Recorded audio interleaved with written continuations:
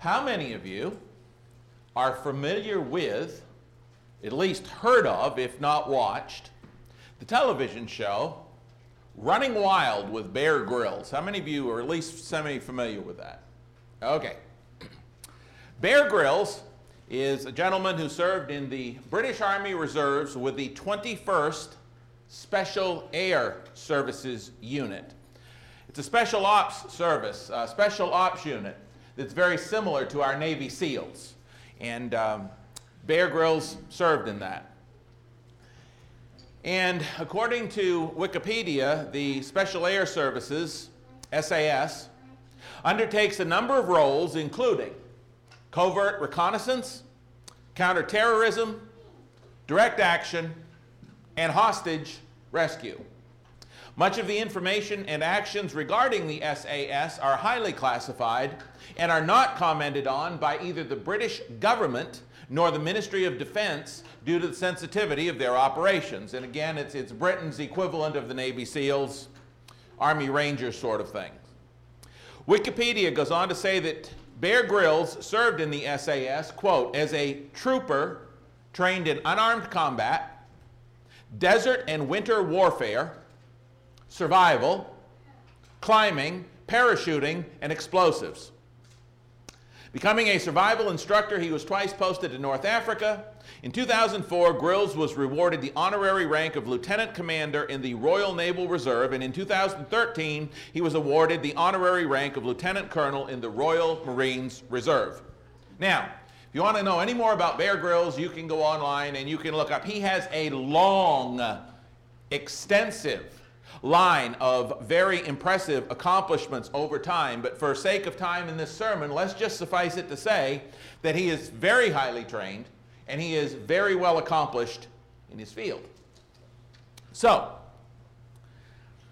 in this TV show, Running Wild with Bear Grylls, what he does is he serves as the more than capable, that's the whole point, the more than capable survival guide who leads a different Hollywood celebrity out into some of the most remote and untamed environments on the planet.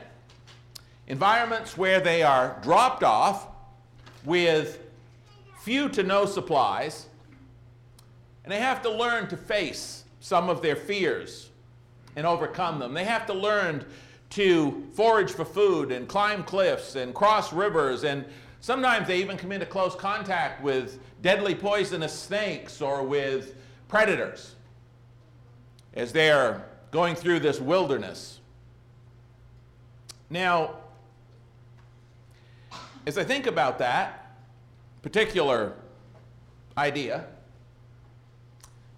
it's similar to some of those movies that we watch with that all too familiar theme. It seems like there's countless movies with this theme where there's this one person or this group, small group of people, and they're dropped off behind enemy lines somewhere, and they have a very specific mission that they have to accomplish.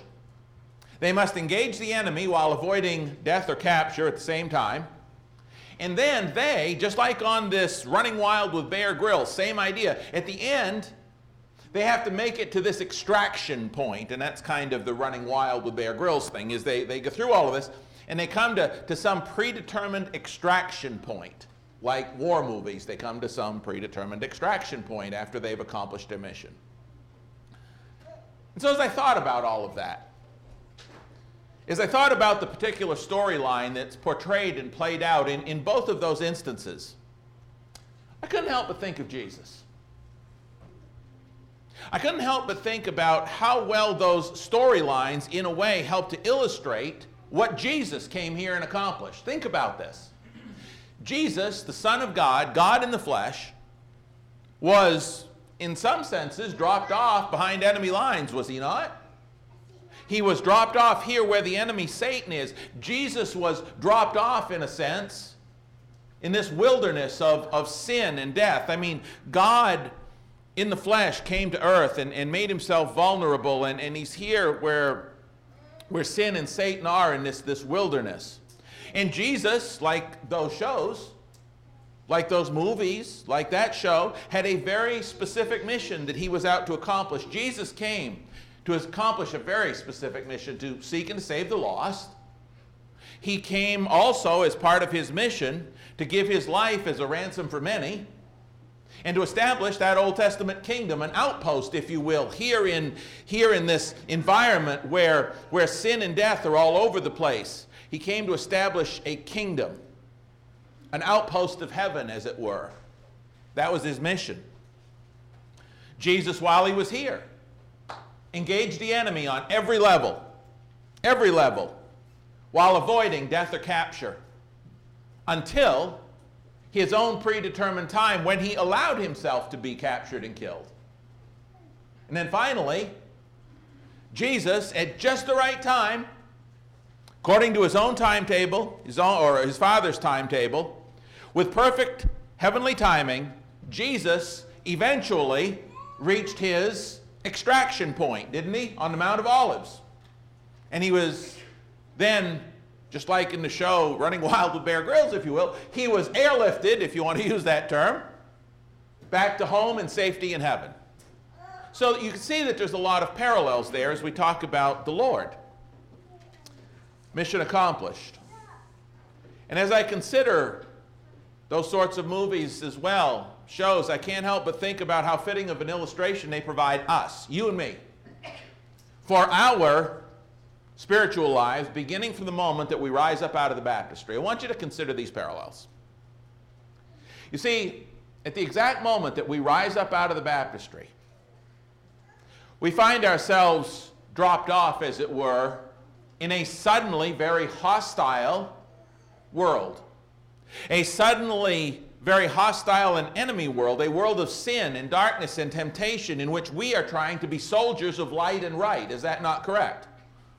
So we're you can see that illustration. It is an enemy world wherein we must be constantly aware of the potential death and danger or capture which lurks behind every moment and around every corner.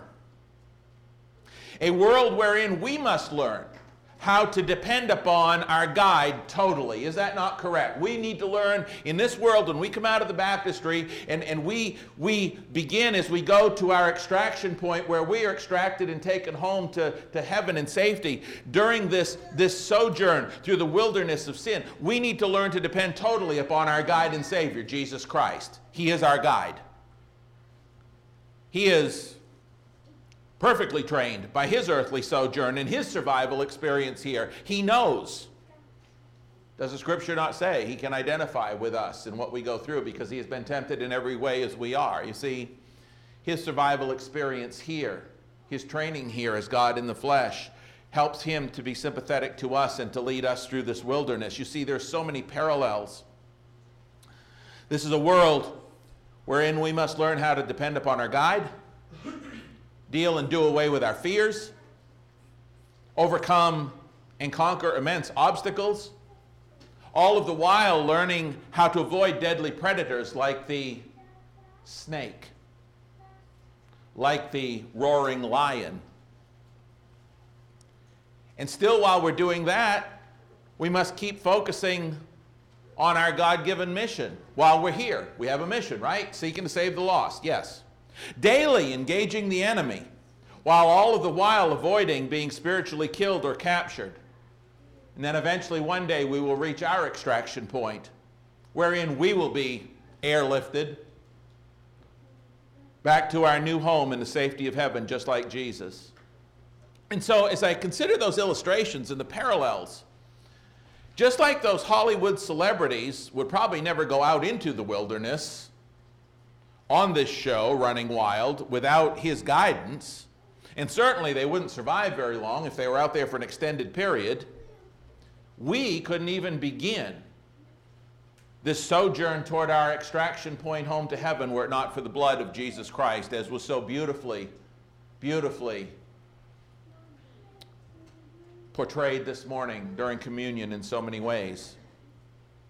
And certainly, we couldn't survive in this wilderness of sin without the blood of our Savior. But you know what? Without him beside us every step of the way, but you know what the beauty is? The absolute beauty of that is that God gives us both. He gives us both guidance his blood, and his presence throughout this journey. For he himself has said, I will never leave you nor forsake you. So we may boldly say, the Lord is my helper, I will not fear. Hebrews 13, 5 and 6. Not only do we have his presence, his guidance, and the wisdom of all of his earthly survival experience to help us, and it's all right here. This is our survival guide. That's what this is. This is our survival guide. And Jesus put everything we needed to know in here so that we can look at it and we can say, wow, okay, that's how I survive that. That's how I get through this. That's how I conquer that fear. And all of these things. And not only that, but right here in this survival guide, it's absolutely incredible. We have right there in that survival guide a detailed account of every one of the enemy's favorite traps and tactics and weaponry, don't we? Everything the enemy comes at us with while we're on this journey with our heavenly guide. Every trap, every tactic, every weapon that the enemy has. We got a detailed account not only of how he acts, how he uses it, what his favorites are, but how to successfully detect, diffuse, deflect, and defeat every last one of them. This is an awesome survival guide. Because we have the knowledge right here of how to defeat them. The Apostle Paul says in 2 Corinthians 10, 3 through 5, though we walk in the flesh, we do not war according to the flesh. For the weapons of our warfare are not carnal, but mighty in God for pulling down strongholds, casting down arguments and every high thing that exalts itself against the knowledge of God. He said, hey, we got the answers. We have the survival guide. We know. We know. So we've got the survival guide. We've got Jesus, our guide, walking through it with us, helping us face our fears, overcome things, bailing us out, keeping us away from those things that can tear us apart, showing us the dangers of the roaring lion. So here's the question. With this magnificent guide in hand, the survival guide, and with the Son of God as our guide walking through us, why is it that so many Christians don't make it all the way through to their extraction point and date to go home to heaven? Why is it, with all of those advantages, that Christians don't make it, some, to that extraction point and home to safety? Why? Y'all known people that started out as Christians and got lost somewhere along the way? Probably you can think of faces and people that were in these pews at one time that are no longer here. Every church has them. How does that happen? Here's how. Because they somehow forgot or were lulled into neglecting the fact that from the very moment they were baptized into Christ for the forgiveness of their sins, that then, at that point, they are at war with the world and indeed the devil himself. That's why. Because they somehow forgot or got lulled into neglecting the fact that from the very moment that they declared their freedom and independence from the law of sin and death in the waters of Christian baptism, that is nothing short of an all-out declaration of war for their soul as far as Satan is concerned. The moment that they became a Christian, all-out war as far as Satan is concerned. War. Full war. And Satan is going to unleash the very hordes of hell and empty his entire evil arsenal in seeking to defeat them on this journey, in seeking to derail them, in seeking to take them down before they get to that extraction point and are taken home forever. Listen, here's where it gets real. If you don't think that every single day out there is an all-out war for and assault on your very soul, then you are already defeated. If you don't think every day that Satan is in an absolute war for your soul, that he is going to fight with everything he's got to take you with him, take you down before you follow your heavenly guide all the way to that extraction point and are taken home. If you don't understand it is war, you've already lost. You're either already a prisoner of war, an MIA,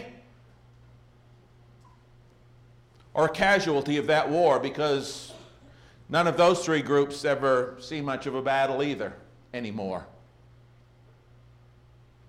And while today in some of our sensitized, sterilized, civilized world, we don't like to acknowledge the fact it's uncomfortable for us to use the term war. But brethren, I want to tell you the Bible's real clear about that. Are we a people that put Bible things in Bible terms? Are we a people that say Bible things in Bible ways, do Bible things in Bible ways? Yeah, okay. The Bible is incredibly clear and unflinching in its usage of warlike terms to describe our earthly journey with Jesus to our heavenly extraction point and what Satan's going to do to us or try to. Listen, these words are common in the Bible. You ready? Fight. It's a fight. Battle. Wrestle, conflict, war, warfare. Those are all Bible terms. Open with me in your Bibles. If you don't think the war is real every day, open with me in your Bibles to Ephesians chapter 6. Would you please?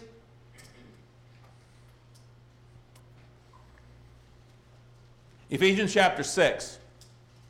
I want you to watch these battle terms. This isn't just a daily walk in the park, this Christianity, this conversion to Christ and the ensuing journey till we're taken out of this life and off this earth.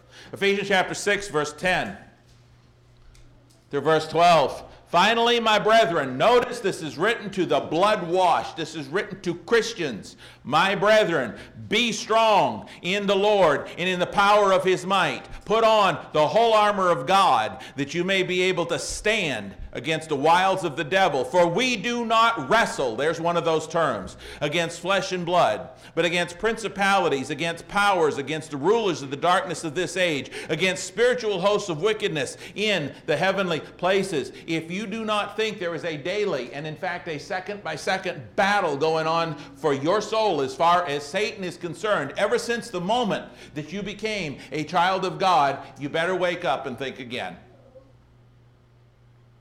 You better wake up. Verse 13. Look what he says. Therefore, take up the whole armor of God, that you may be able to withstand in the evil day, and having done all to stand. That's the whole point. You got to put on this armor. Why you got to put on armor if you're just going to a golf match? Why have you got to put on armor if you're going to tea? This is a war. And Paul's trying to get our brethren in first century Ephesus to understand this is an all-out war for your soul. Stand therefore, verse 14, having girded your waist with truth, having put on the breastplate of righteousness, having shod your feet with the preparation of the gospel of peace, and above all, taking the shield of faith with which you'll be able to quench all the fiery darts of the wicked one. Take the helmet of salvation, the sword of the Spirit, which is the word of God, praying always with all prayer and supplication in the Spirit, being watchful to this end, with all perseverance and supplication for all the saints. Why do you think verse 18 is in there? Why do you think verse 18 is a part of this context? He's just told them it's going to be war. And you better be ready, and you better put on the full armor of God. And oh, by the way, you better be praying for your brethren. You know why? Because they're in a war too. Some of them may not make it. This is war. And if you look at those, it's a point that's been made many times, but for some of our younger people that may not have heard it before, just a quick point here. If you look at all of those individual parts of the armor, none of them guard the back. They all guard the front, the breastplate, the helmet. You know, the back is wide open. What does that mean? It means we as Christians need to stand back to back and fight. We need to cover each other's back is what the point is. Because if you turn and run from the battle, your back is exposed. You know what they tell you? If you're going into the wilderness where there's bears or cougars or mountain lions, they tell you that if you see one of them, make yourself as big as you can. Don't run. The minute you run, that signals that predator to come after you. And if that predator comes after you from behind, usually a cougar or these big cats will take you right by the neck, as will a bear. That's what they're going to do. All of these elements of armor protect you in the front, but if you turn and run from the battle with Satan, if you forget it's a battle and you take it for granted, or you decide to turn and flee, he is going to be all over you. You lose. In Hebrews chapter 11, if you'll turn there, do you know what those great heroes of the faith were commended for? Turn to me to Hebrews 11. The Old Testament faithful of God were commended in many cases for the fact that they did not fail to recognize or to faithfully respond to the warfare that their enemies sought to engage them in and defeat them with. They were heroes of the faith, and they're in chapter 11 because they understood it was a war and that they needed to respond in kind against these spiritual forces, as it were. Hebrews 11, look at verse 32. Watch this. Look at these terms. What more shall I say? Time would fail me to tell of Gideon and Barak and Samson and Jephthah, also of David and Samuel and the prophets, who through faith subdued kingdoms, worked righteousness, obtained promises, stopped the mouths of lions. Watch these terms. Quenched the violence of fire, escaped the edge of the sword. Out of weakness were made strong, became valiant in battle, turned to flight the armies of the aliens. There's 5 words right there in verse 34 that says this is a war for your soul. This is not to be taken lightly. Violence, escape, strong, battle, and armies. You ever heard the saying, hey, them's fighting words? Right? That's not just a northern thing, is it? You know what? Hebrews 11:34, them's fighting words. There's 5 of them right there in one verse. This is a battle. This is not to be taken lightly. We need to understand the assault that we are under. The Apostle Paul, as we've already read, in describing our Christian confrontations in 2 Corinthians 10, 3 through 5, used these words: war, warfare, weapons, casting down strongholds, and captivity. Those are in just 3 verses. Now,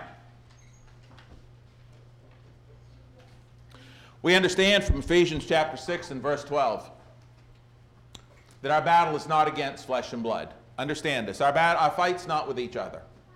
Sometimes we get a little messed up with that. Our battle's not amongst ourselves. Our battle is not even with the people of the world. It isn't.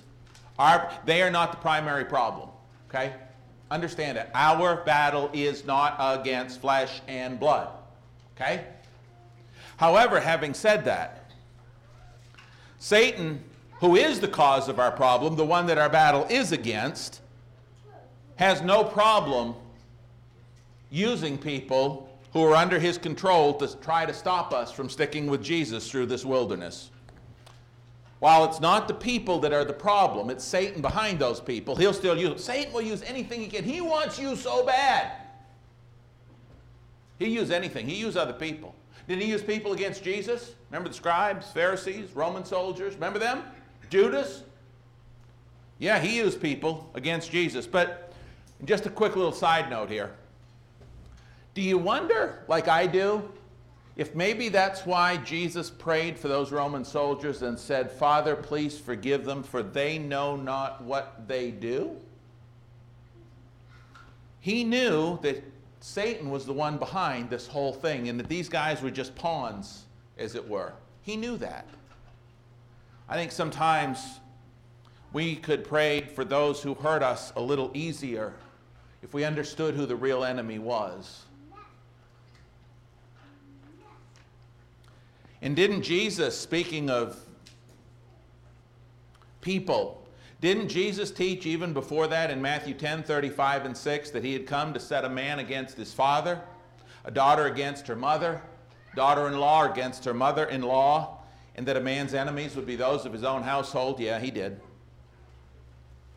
In Philippians chapter 1 and verse 30, the Apostle Paul mentions a conflict that the people had seen involving him. It was probably, the incident that he refers to there is probably the incident in Acts 16 where he and Silas were thrown into jail and put in stocks and all of that.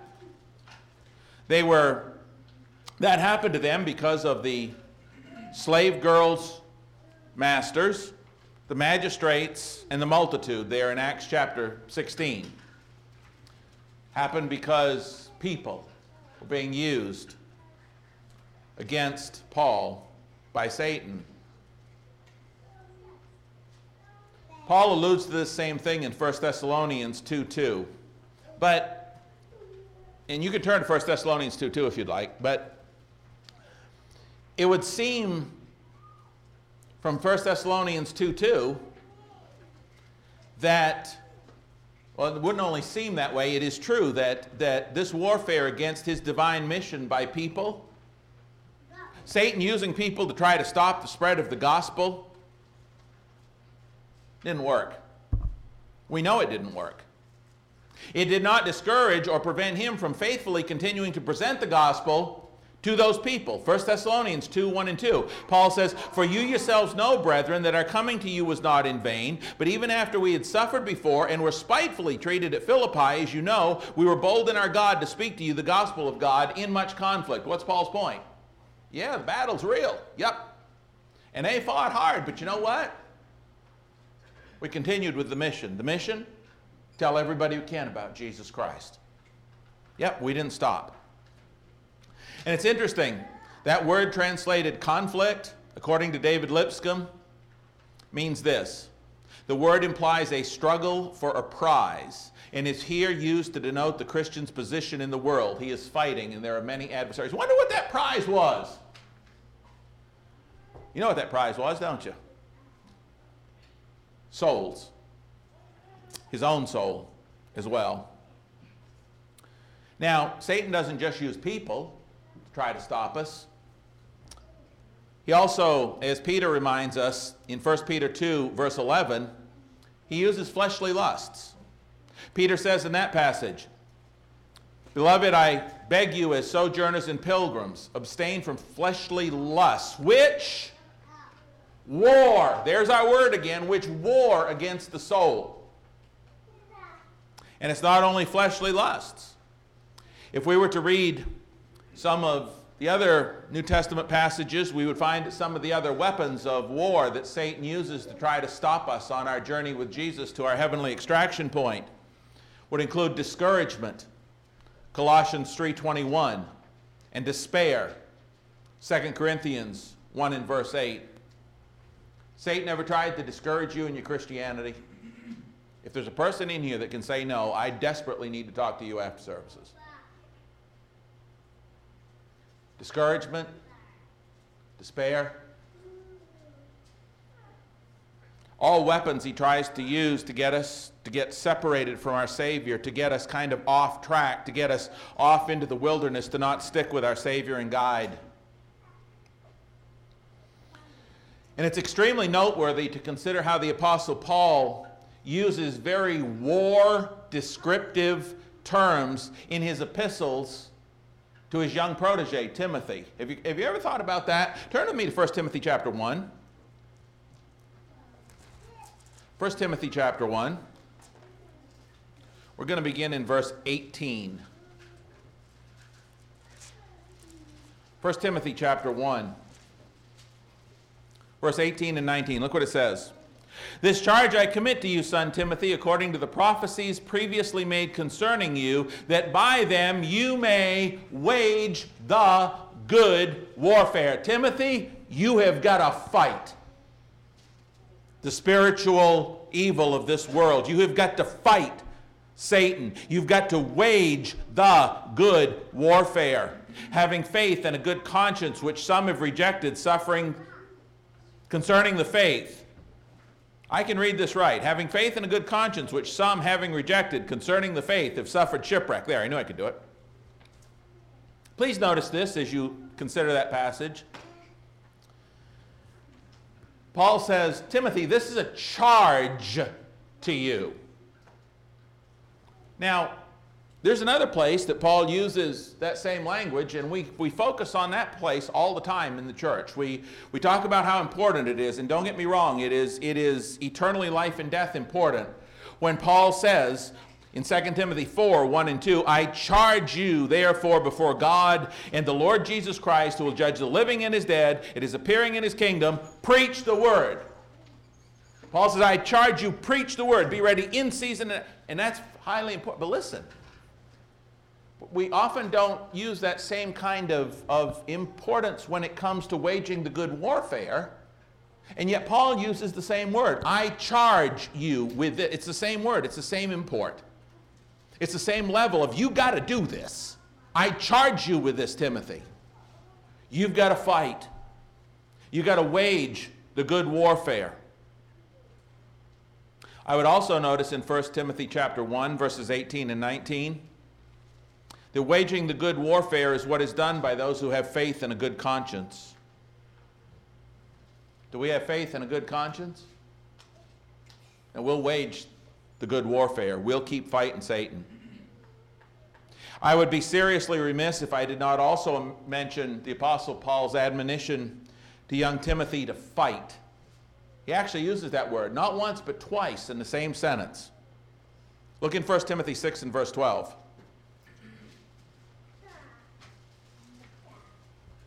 Look what he says to Timothy. The conclusion of his first epistle to Timothy, he says, fight the good fight of faith. Lay hold on eternal life. Do you think there's a reason he put fight the good fight, lay hold of eternal life? Do you think it's maybe because you can't lay hold on eternal life if you don't fight the good fight? I'm guessing that's probably why those follow one on the other. Timothy, you can't lay down. You can't surrender. You can't stop. You can't allow yourself to get to the point that you don't think it's a battle anymore. Timothy, you're going to have to fight the good fight. Lay hold of eternal life, Timothy, to which you were also called and have confessed a good confession in the presence of many witnesses. Those words sound familiar. Timothy, you got to fight the good fight. Sound familiar? Remember what Paul said at the end of his writings that we have? What did he say? He said, I have what? I have fought the good fight. I've kept the faith. I've finished the race. Paul himself knew it was a battle. He knew it was a war all the way to the end, one that he could not stop fighting. Now, most all of us know, just as another side note here, most all of us know that secular history would tell us how the Apostle Paul, who said, I have fought the good fight, died, right? Most of us know that he died under the headsman's axe for doing exactly that, for fighting the good fight. But did you know how Timothy died, according to secular history? You know how Timothy died? Timothy, for the same reason, for fighting the good fight, died and went home to get his crown from the Lord as well. And this is how secular history tells us that Timothy died. Apparently, he continued to wage the good warfare and fight the good fight just as Paul did. According to Fox's Book of Martyrs, it says this, Timothy was the celebrated disciple of St. Paul and Bishop of Ephesus, where he zealously governed the church until 97 AD. At this period, as the pagans were about to celebrate a feast called Catagogian, or Catagogian, Timothy, meeting the parade, severely reproved them for their ridiculous idolatry, which so exasperated the people that they fell upon him with their clubs and beat him in so dreadful a manner that he died of his bruises 2 days later. That's how Timothy, we're told Timothy died. But he never stopped waging the good warfare. He never stopped the good fight. He realized it was a war. So he went home to get his crown.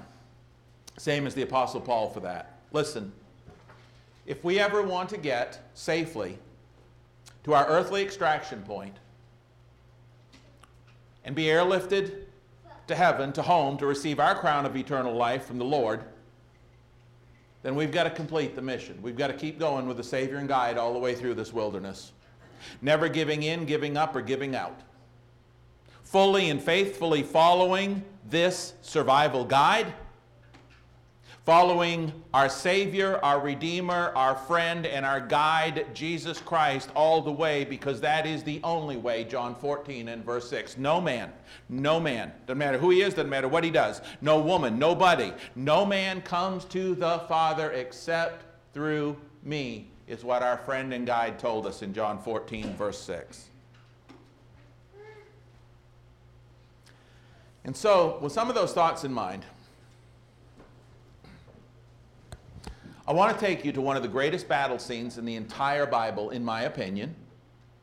One of the greatest, most powerful, and most encouraging, it's encouraging, battle scenes in all of Scripture. One that indicates exactly what I just said.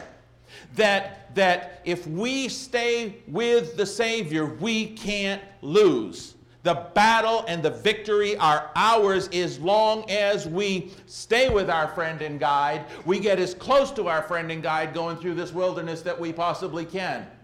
That's the only way we can make it to our heavenly extraction point. This battle scene is one that the Apostle John was given by God while John was exiled on the island of Patmos. Guess what he was exiled for? For fighting the good fight and not quitting. He says right in the beginning chapter of Revelation. He's there because of the Word of God. Because he did not stop the fight. He did not surrender. He did not give in. He did not give up. He did not flee. And he said, that's why I'm here. And so while he was there, God gave him this incredible picture of the victory those have who continue to do exactly that. John gets this picture after all of the other apostles who have fought the good fight have gone home to get their crown. He's the last one of the apostles left. But even all of their deaths did not stop him from fighting the good fight onward. Let me give you a few scenes leading up to it, and you can just kind of take notes on a couple of verses leading up to this battle scene. This battle scene that I just want to leave you with this morning because it just charges me up. Leading up to it. In Revelation 12:17, we see that the dragon goes to make war against those who keep the commandments of God and have the testimony of Jesus Christ. Revelation 12:7. In Revelation chapter 13, and again, just a few quick clips leading up to this scene. In Revelation 13, we see the dragon give his authority to a great beast, which thereafter appeared unstoppable as he waged war against and defeated the saints of God. That's chapter 13. So you got this serpent making war against God's faithful. You got him giving his authority to this great beast, which is incredibly powerful.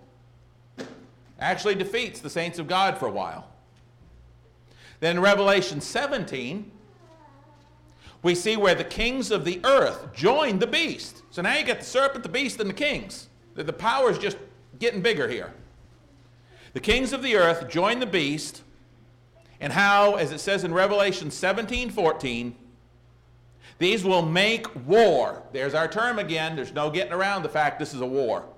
These will make war with the Lamb. And here's the part I love. And the Lamb will overcome them, for he is the Lord of lords, the King of kings, and those who are with him are called, chosen, and faithful. Isn't that an encouraging verse? Here they all are. Here's the serpent. Here's the beast. Here's the kings. Here's the power. Here's all this stuff. And they're going to make war against the Lamb, Lord of lords and the King of kings, and those who are with him, the called, chosen, the faithful. I'll tell you where I want to be in this war, right there. The called, the chosen, and the faithful. But we aren't even at the battle scene yet. This all just leads up to that final, faithful, victorious battle scene for all of those who will just continue with their friend and guide, the living word of the living God, Jesus Christ, the King of kings, the Lord of lords. That battle scene is in Revelation 19. And this gives me hope when Satan tries to discourage me. This gives me hope when Satan comes in there and tries to separate me from following my heavenly guide. This gives me all of the courage that I need. Watch this, Revelation 19. Here we are at the battle. How John sitting there on the island of Patmos must have just, can you imagine some of the other prisoners looking at him and he's just saying, yes! I don't know if he said that or not. The scripture doesn't say, but this had to have charged him up so much because he knew he was one of those faithful, and there was nothing Rome could do to take that away from him. And brethren, there's nothing the world can do to take this away from us. If we aren't in that number, that's on us. Revelation 19, look at this battle. Verse 11. I saw heaven opened, and behold, a white horse, and he who sat on him was called Faithful and True. And in righteousness he judges and makes war. Yes, Jesus makes war. His eyes were like a flame of fire, and on his head were many crowns. He had a name written that no one knew except himself. He was clothed with a robe dipped in blood, and his name is called the Word of God. And the armies, that's a fighting word, and the armies in heaven, clothed in fine linen, white and clean, followed him on white horses. Now here's the thing you got to understand before we continue. Don't miss this. Throughout the book of Revelation, there are many places, starting way back in chapter 3, where whenever you see those clothed with fine white linen are, guess who? Christians. Because they've washed their robes and made them white in the blood of the Lamb. Let me give you references if you're taking them. For time's sake, I'm not going to go read them all. Here they are. Revelation chapter 3, verse 4, 5, and 18. Revelation chapter 6, verse 11. Revelation chapter 7, verses 9 through 14. All of those set the precedent and prove to us that the ones who are clothed in these white linen, white robes, are God's people who have washed their robes and made them white in the blood of the Lamb. So when we see these armies in heaven clothed in fine linen, white and clean, it's talking about the saints. It's what it's been talking about all the way through in that terminology. It's talking about the saints. And they're behind him. Verse 15 says this, Now out of his mouth goes a sharp sword, that with it he should strike the nations. Didn't I read somewhere where, this is the sword of the Spirit, the Word of God? Yeah, I did. That he should strike the nations, and he himself will rule them with a rod of iron. He himself treads the winepress of the fierceness and wrath of Almighty God. And he on his robe and on his thigh a name written, King of Kings and Lord of Lords. There's no mistaking in this illustration, this picture that God draws for John. There's no mistaking that this entity on the white horse is the Lord Jesus Christ, the Word of God. The Word became flesh. And behind him are those who have followed him through the wilderness, followed him through the tribulation, washed their robes and made them white. Verse 19, here comes the battle. We know the two sides. We've described them at length. Verse 19, and I saw the beast, the kings of the earth, and their armies, that's a fighting word, gathered together to make war, that's a fighting word, against him who sat on the horse, that's Jesus, and against his army. We are the army of the Lord, the song says, and that's who we are, following Jesus. That's two sides are drawn up and they clash. Look at the next verse. I don't care how powerful the beast was. He can't beat my king. Then the beast was captured, and with him the false prophet who worked signs in his presence, by which he deceived those who received the mark of the beast and those who worshiped the image. These two were cast alive into the lake of fire burning with brimstone. Guess what? The beast is defeated. The king reigns. Those behind him, they're victorious. But it doesn't stop there. We see the beast and this beast that thought he was so strong and the false prophet thrown into the lake of fire. We move over to chapter 20 and look what else we see in verse 9 and following. Talks about even more battle. Talks about how they went up on the breadth Revelation 20 and verse 9, of the earth, and surrounded the camp of the saints in the beloved city, and fire came down from God out of heaven and devoured them. Then the devil who deceived them was cast into the lake of fire and brimstone, where the beast and the false prophet are, that we just read about, and they'll be tormented day and night forever and ever. It's not just the beast and the false prophet that get thrown in the fire in this illustration. Satan himself goes in. I love that, don't you? Satan's cooked. Period. And guess what? The king I follow, still king. Goes on to talk about the great white throne judgment and those whose names are not written in the Lamb's book of life being thrown into that same lake of fire. You see, in order to be in the Lord's army, in order to be clothed in white linen, you have to have your name registered in his army. Your name has to be on his roll call. It's called the Book of Life. And your name is written in the Book of Life when you are baptized into Christ and have your sins forgiven, and you come up a new creation. You come up clothed in white linen, as the book of Revelation describes it, but you come up cleansed by the blood of the Lamb, made white and fresh in his purity. So as we get ready here to close in a few minutes, and in conclusion, don't lose sight, I don't care how young or how old you are, don't lose sight of the fact that it is an absolute war out there for your soul. There's a war going on that is all out all the time for your soul. It begins the moment you are baptized into Christ. You become one of the brethren in Christ, one of the saints, one of those washed. Because at that moment you no longer belong to Satan, and he will stop at absolutely nothing to get you back. And we say this often when a person's baptized, but we seldom say it any other time. But I'm here to tell you once again, he will stop at absolutely nothing because he wants you in that lake of fire with him, period. The good news is, the wonderful news is, as long as we understand that and stay in the fight with the Savior, walking through this wilderness with him, we don't let go of his hand. We don't let go of the survival guide. We use it as our guide. We stick with him. We can make it all the way because the serpent can't get to him. So I ask, where are you this morning? Have you already declared your independence from sin and Satan? By being born again of the water and the Spirit, baptized into Christ for the forgiveness of your sins? Have you already done that and therefore come up out of that baptistry to a now suddenly hostile world of sin, and you're trying to go forward with the Savior as your guide? Is your name registered in his book or not? If it's not, we'd love to help you start that journey this morning. Maybe, though, you're a POW. Maybe the drug of this world has gotten to the point in your life that you don't maybe realize your condition. But maybe you're a POW, somebody who started out right but somehow gave up somewhere along the line and was recaptured by Satan. If so, we'd love to launch a rescue mission this morning. We just need a signal from you that that's where you are, because we need to know your location spiritually. Maybe you're an MIA.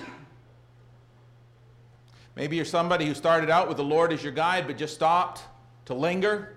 Maybe you got a little bit sidetracked. Maybe got softly lulled to sleep by Satan and simply lost sight of the Lord as you just kind of meandered off the trail. Yet you haven't, you see, you're not a POW yet. You haven't been located by Satan and taken captive again, but you're not with the Lord. You're kind of missing in action somewhere in between the two. If you call out to us in love this morning, let us know you're there. We'll come and get you. Or fourthly,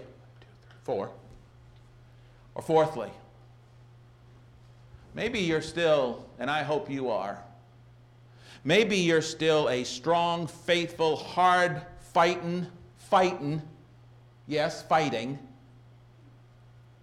and hard-working, word-following soldier of Jesus Christ. You're fully clothed this morning in the armor of God. You got the sword of the Spirit in hand, and you are ready to take on and defeat whatever comes next as you fight the good fight and wage the good warfare for your own eternal soul as a good and faithful soldier of Jesus. If you're one of the first three I mentioned, we're going to sing a song in just about 30 seconds here and ask you to come to the front for the help you need. But if you're this last one, ready to go, you're fully clothed in the armor of God, you are a good and faithful soldier, then if one of those people that meets the first three categories comes down front here in just a minute when we stand and sing, then you come down front and you sit with them. And you let them know you're ready to turn around and go back and get them and help them to safety. Because that's what we need. This morning, if we can help you with any of those things, please come to the front as we stand and sing, or if you're watching this live stream, get a hold of us as soon as possible. We'll help however we can. Let us stand and sing now. Come to the front if you have a need.